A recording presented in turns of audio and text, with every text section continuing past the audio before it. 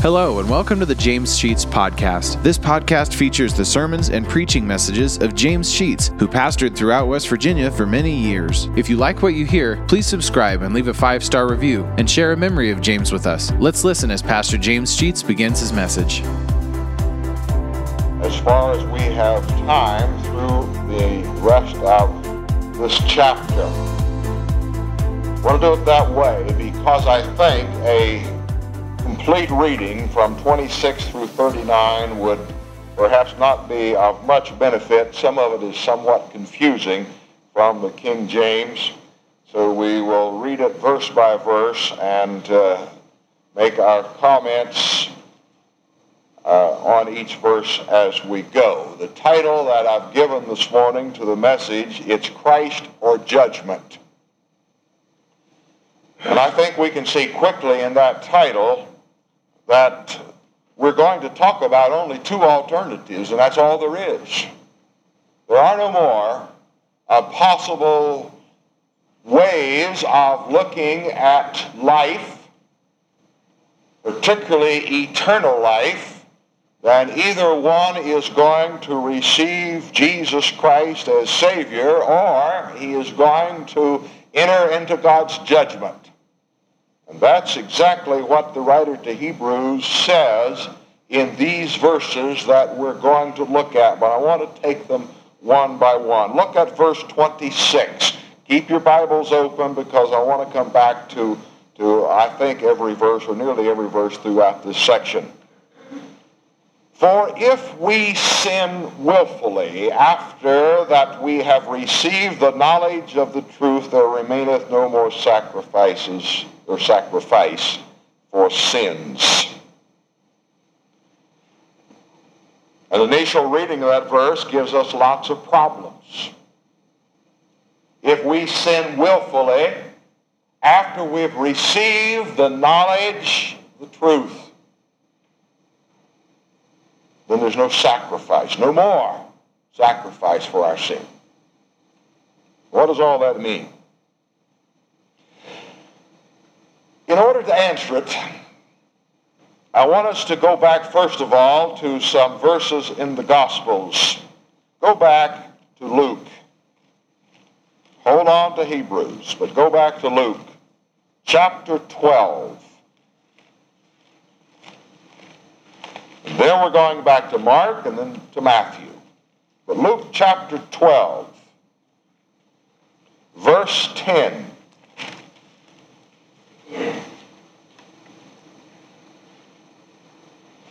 And listen carefully to these words. Luke 12:10. Whosoever shall speak a word against the Son of Man, it shall be forgiven him. The Son of Man is Jesus. That's referred to by the Lord himself. Whosoever shall speak a word against Jesus, it shall be forgiven him. But unto him that blasphemeth, notice the word blaspheme, unto him that blasphemeth against the Holy Ghost, it shall not be forgiven him. Go back to Mark chapter 3.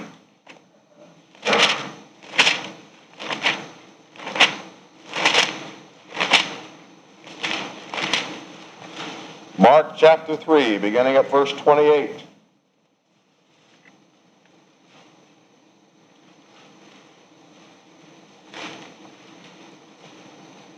Mark 3:28, verily I say unto you, all sins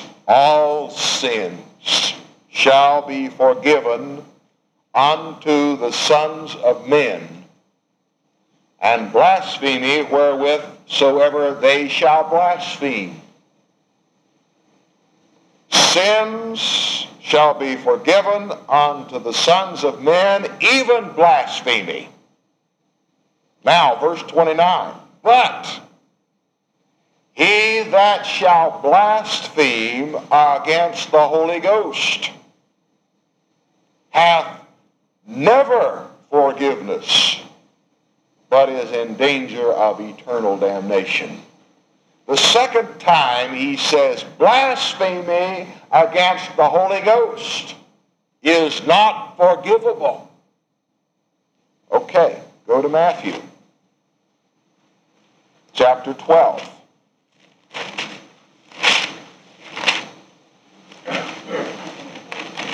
Verse 31. Matthew 12, verse 31 and 32. Matthew 31, verse 12, Matthew chapter 12, verse 31. Wherefore, I say unto you, all manner of sin and blasphemy shall be forgiven unto men, but the blasphemy against the Holy Ghost shall not be forgiven unto men.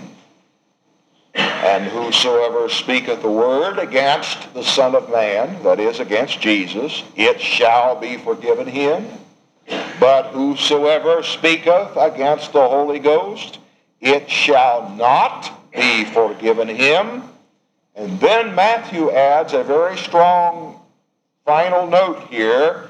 It shall not be forgiven him, neither in this world, neither in the world to come. Now, that's pretty strong stuff. We've got to answer a question. What is blasphemy? Because all three passages said that blasphemy can be forgiven, sins can be forgiven, except blasphemy against the Holy Ghost cannot be. In the Old Testament, the word blasphemy was used to mean an insult to God, a direct attack upon him, or a mocking of him. So in the Old Testament, you could insult God, you could mock God, and that was called blasphemy. In the New Testament, we have the same thing retained, that is, mocking God, that is, mocking his word, will not be forgiven. Now, I'm sorry. Let me back up. Scratch that. Erase that. Don't hear that. Mocking God, insulting God in the Old Testament can be forgiven. It's the third one that is added, and that is what we have read now in three places. The third blasphemy added in the New Testament is blasphemy against the Holy Ghost. Is not forgivable. Now, what is blasphemy against the Holy Ghost? We find it all the way through the New Testament that the Holy Ghost has come into the world to convict men of their sins. That's his purpose, his job. And if a person rejects that which the Holy Ghost has come to do, he cannot be forgiven of that rejection. We use the term unpardonable sin. By the way, the term unpardonable sin is never found in the Scripture. That's man's term.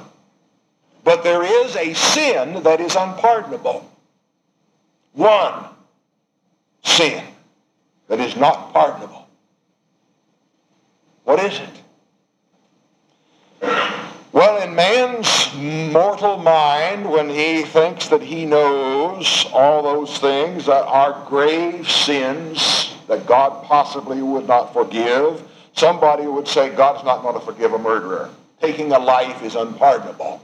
We don't find that in the Scripture. Somebody would say a dope peddler can never be forgiven, but we don't find that in the Scripture. And Fred made a good point on this one in our Sunday school class this morning. Someone would say immorality, sexual sin, God cannot possibly accept that and forgive it. But the Scripture says all manner of sin can be forgiven. The only thing that cannot be forgiven is what somebody does against the Holy Ghost. And there we're not talking about morality, nor murder, nor any of those things. We are talking about something that deals with what the Holy Ghost, the Holy Spirit's purpose and job is in this world. And that is, his job is to convince a person that he ought to repent of his sins and be saved. That's his job. You see, as I stand in the pulpit, it's not me convincing people that they ought to be saved. It's the Holy Spirit that does that. And when you deal with an individual, as you talk with them about being saved, it's not you that is convicting that person of their sins and the need to be saved. It's the Holy Spirit working through you. And so we can say then that a sin that is not pardonable is that person who rejects the purpose of the Holy Spirit. That is, he scoffs at the need to be saved. That is, he ignores the need to be saved and rejects the need to be saved and says, in effect, I don't want anything to do with what the Holy Ghost is trying to tell me I ought to do. That cannot be forgiven here or in the world to come. And so a person who goes out of this life unsaved, that is, he has rejected and scoffed at and ignored and paid no attention to and finally said no unto the pleading and the urging of the Holy Spirit, will go not to Jesus Christ, but will go to God in judgment and there stand before God condemned because he has sinned the sin that God will not forgive. That is, rejecting the pleading of the Holy Spirit on that person's life. Now, having said all of that, let's look at Hebrews 11 again, verse 26. And I'm going to put it in my terms. Let me give you a translation that I've come up with. Not that it's intended to take the place of the verse that's written here, not at all, but is intended to be helpful in understanding it. So I think we could read it this way in our understanding and say that if a man rejects Christ willfully after he knows the truth, then he has blasphemed the Holy Spirit and will not be forgiven. That's the only one that will not be forgiven and cannot be. All right, let's go on. Verse 27. We're talking about this person now who has blasphemed the Holy Ghost and has rejected what he has come to do and to say and to deal with the person. That person now is the reference in verse 27. That person has nothing left but a certain fearful looking for of judgment. In other words, that person who has committed the unpardonable sin has nothing to look forward to except judgment. Now notice what it says after judgment. He has nothing to look forward to except judgment and fiery indignation. Call that, if you will, God's anger. He has nothing to look forward to but God's anger.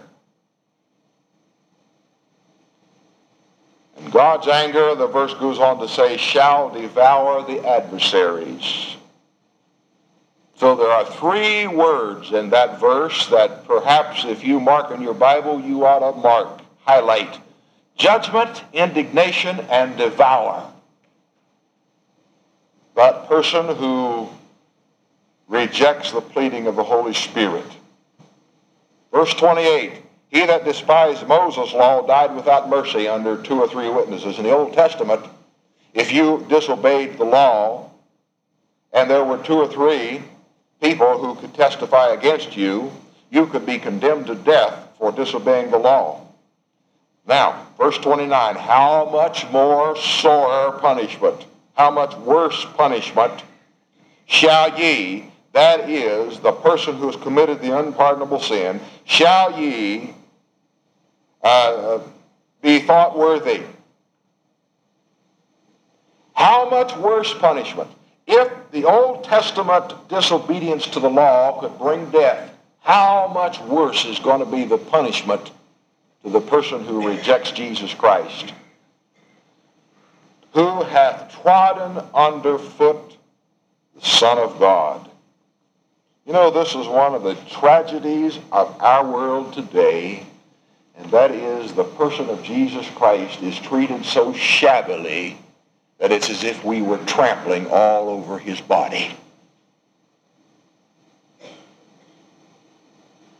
And I wonder how many times that you and I, as his children, have treated him so lightly and so irreverently that it would be as if we had walked all over him.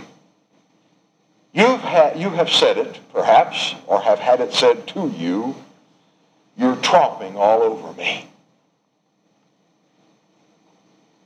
Have you ever had anybody tromp on you? And we're not talking about hobnail boots. We're talking about verbally, about emotionally, about being treated so shabbily that we would call it being tromped on. We talk about kids who think so little of their parents that as if they were walking all over their parents.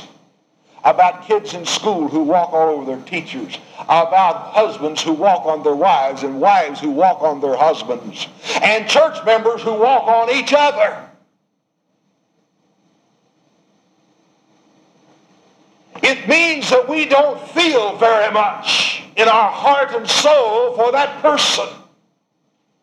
It means that we consider them as nothing more than dust to be scattered about by the tromping of our feet. It means that we really don't appreciate nor love them like we ought to. And he's saying, how much more is the punishment going to be meted out upon people who treat the Son of God with this kind of disrespect? Treat lightly, who laugh at, who ignore, and who use his name in vain. The name of the Lord is used routinely by most people anymore in a very disrespectful manner. And I think we as his children need to be careful that even our little phrases that we use so often, oh my God and oh Lord, and all of those things that we say are not being used disrespectfully.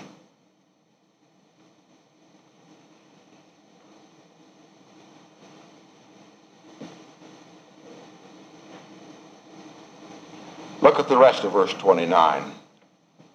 Oh, how much sore punishment suppose ye shall he be thought worthy who has trodden underfoot the Son of God and has counted the blood of the covenant wherewith he was sanctified as an unholy thing.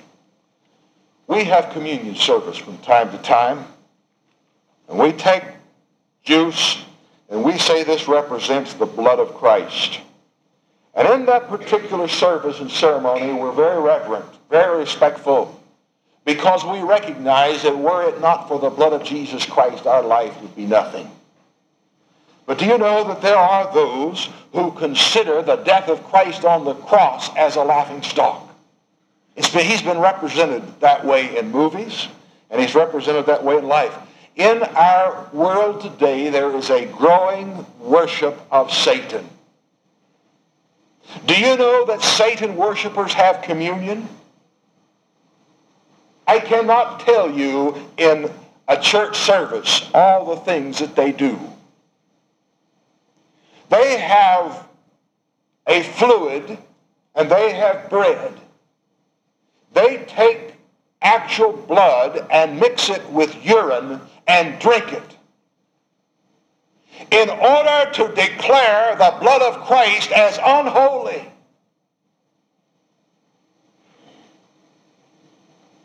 And they take the bread and put it places that I cannot tell you where it goes in a congregation on Sunday morning, in order to say that the body of Christ is despicable. This is their communion. And the scripture says those who treat the crucifixion of Christ with this kind of disrespect can expect nothing but the absolute anger of God to be showered out upon them comes judgment time. That's what this chapter is talking about.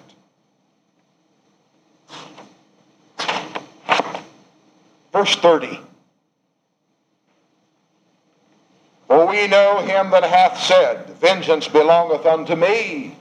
That's referring to God. I will recompense, saith the Lord.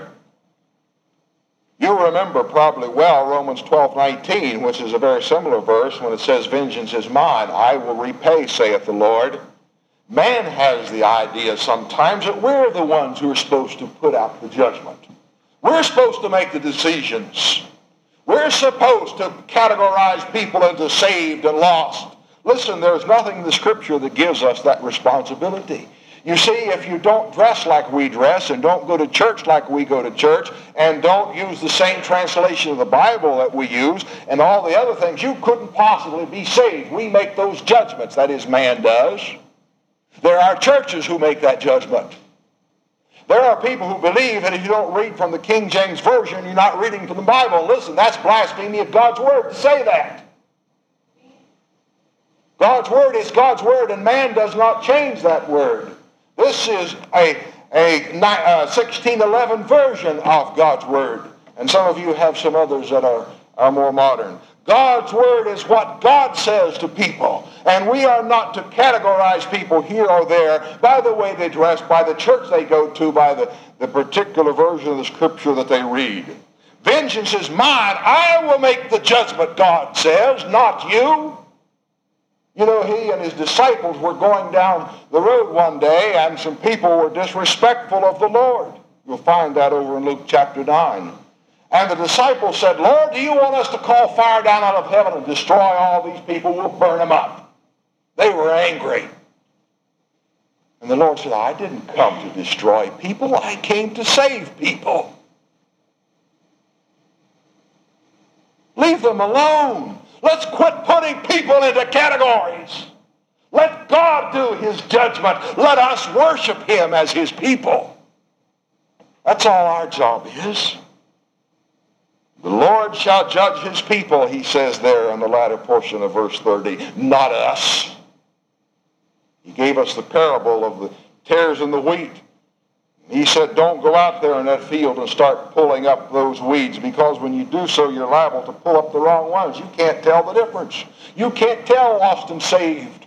One of the greatest surprises that you and I are going to have is when we go to heaven and see some people in heaven that we never thought in the world would ever possibly be there. And I'll tell you another thing that's going to happen. We're going to start looking around for some of the people that we sat in church with in our congregations over the years and discover they're not there. Because you attend this church doesn't make you a candidate for eternity in heaven. Only the blood of Jesus Christ can do that. Verse 31. This chapter is very firm. It says it is a fearful thing to fall into the hands of the living God. Now let me hasten to say, we who are Christian do not have to fear God. Matter of fact, we who are Christian are told to come boldly into the presence of God.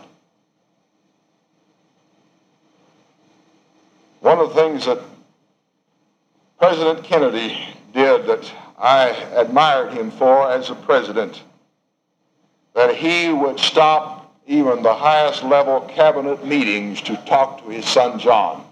When he came walking into the conference room where his daddy was conducting the conference, and he would stop and take his son on his knee and talk with him a little bit. In the midst of all of these dignitaries, there was something more important, and that was his relationship to his son. I admired him for that. We can come boldly into the presence of the Lord as Christian people and sit on his knee and talk with him, and he'll take time for us. This is God. But listen, the lost, those who have committed the unpardonable sin, are not going to find a father like this. They're going to find nothing but judgment. And that's a fearful thing, to be in a position where you've got to be afraid of the one sitting on the throne.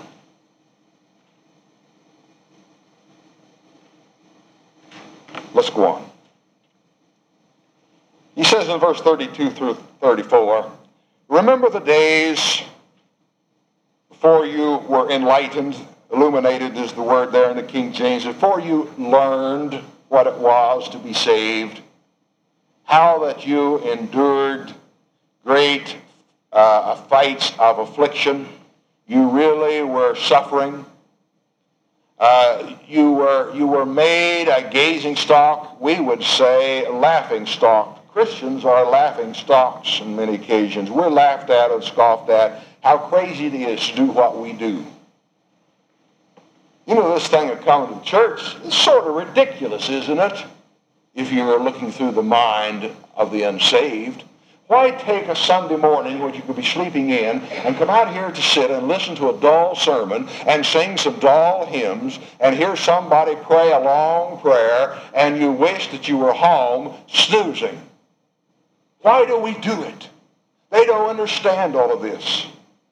We're made laughing stocks in many occasions. These people were made laughing stocks and were ridiculed. And they suffered affliction because of their faith. He reminds them in verses 32 through 34 that not only did they lose about everything they had and were they laughed at, but they were willing to share the affliction of others around them. They were willing to stand up for other people. Let me tell you something.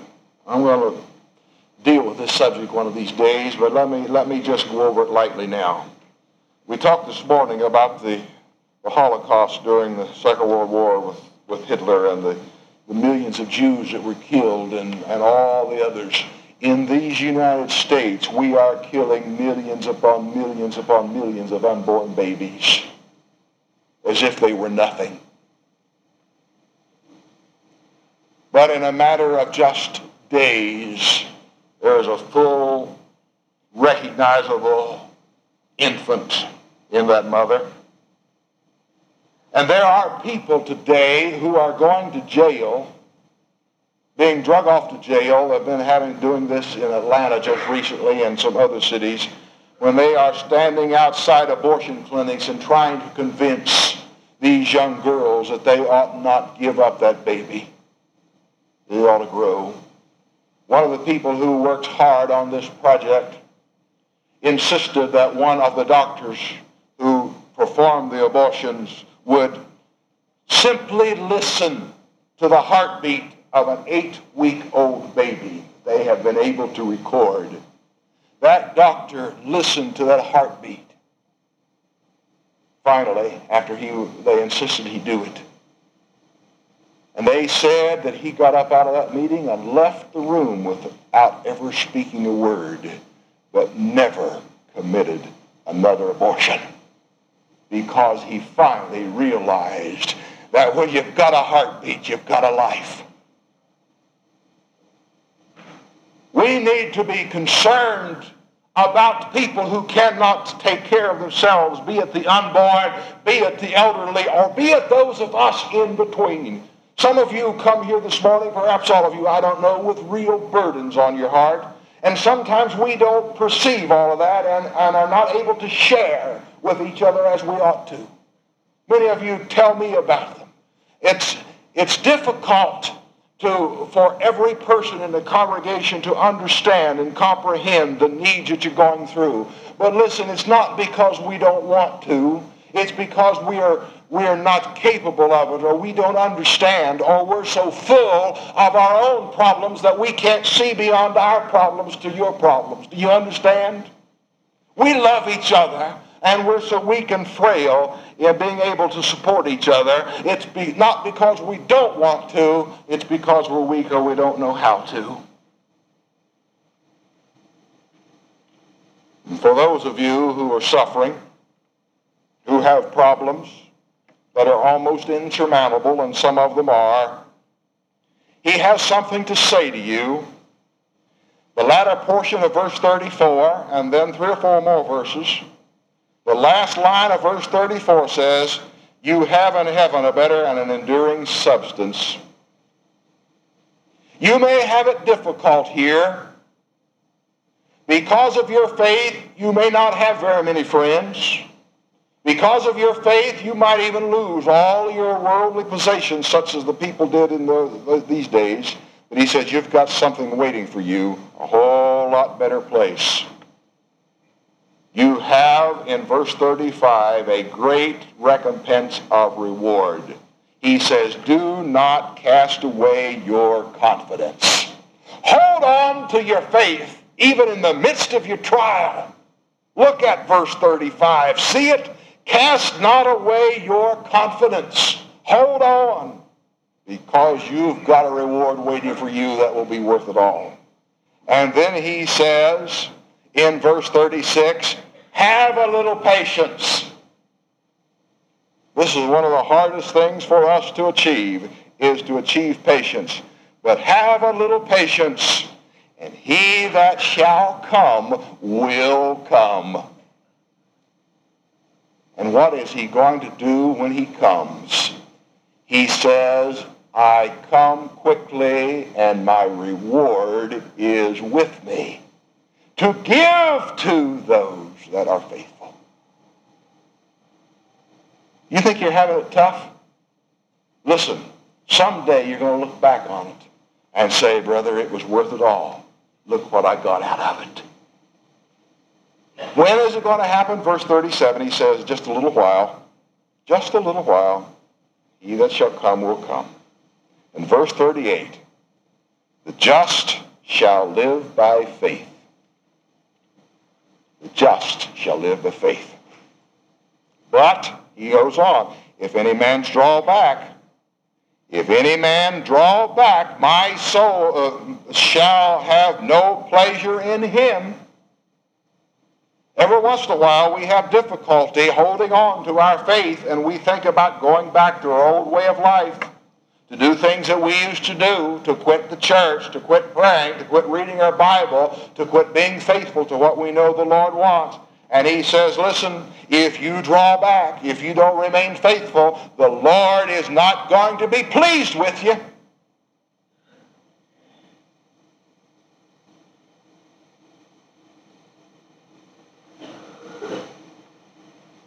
Verse 39, let's conclude. But we're not of them who draw back, but we're of them that believe to the saving of the soul. I think that's one of the most beautiful verses in the Scripture. I want to be a part of that group who believe to the saving of the soul. Are you saved this morning? It's because you've believed. If you're not saved, you are guilty of committing a sin that cannot be forgiven you. If you haven't believed, you haven't trusted, you haven't given your life to the Lord Jesus. We would encourage you to do so this morning, that you might be forgiven while there is time, because beyond this world there is no forgiveness for the committing of that unpardonable sin. Let us pray.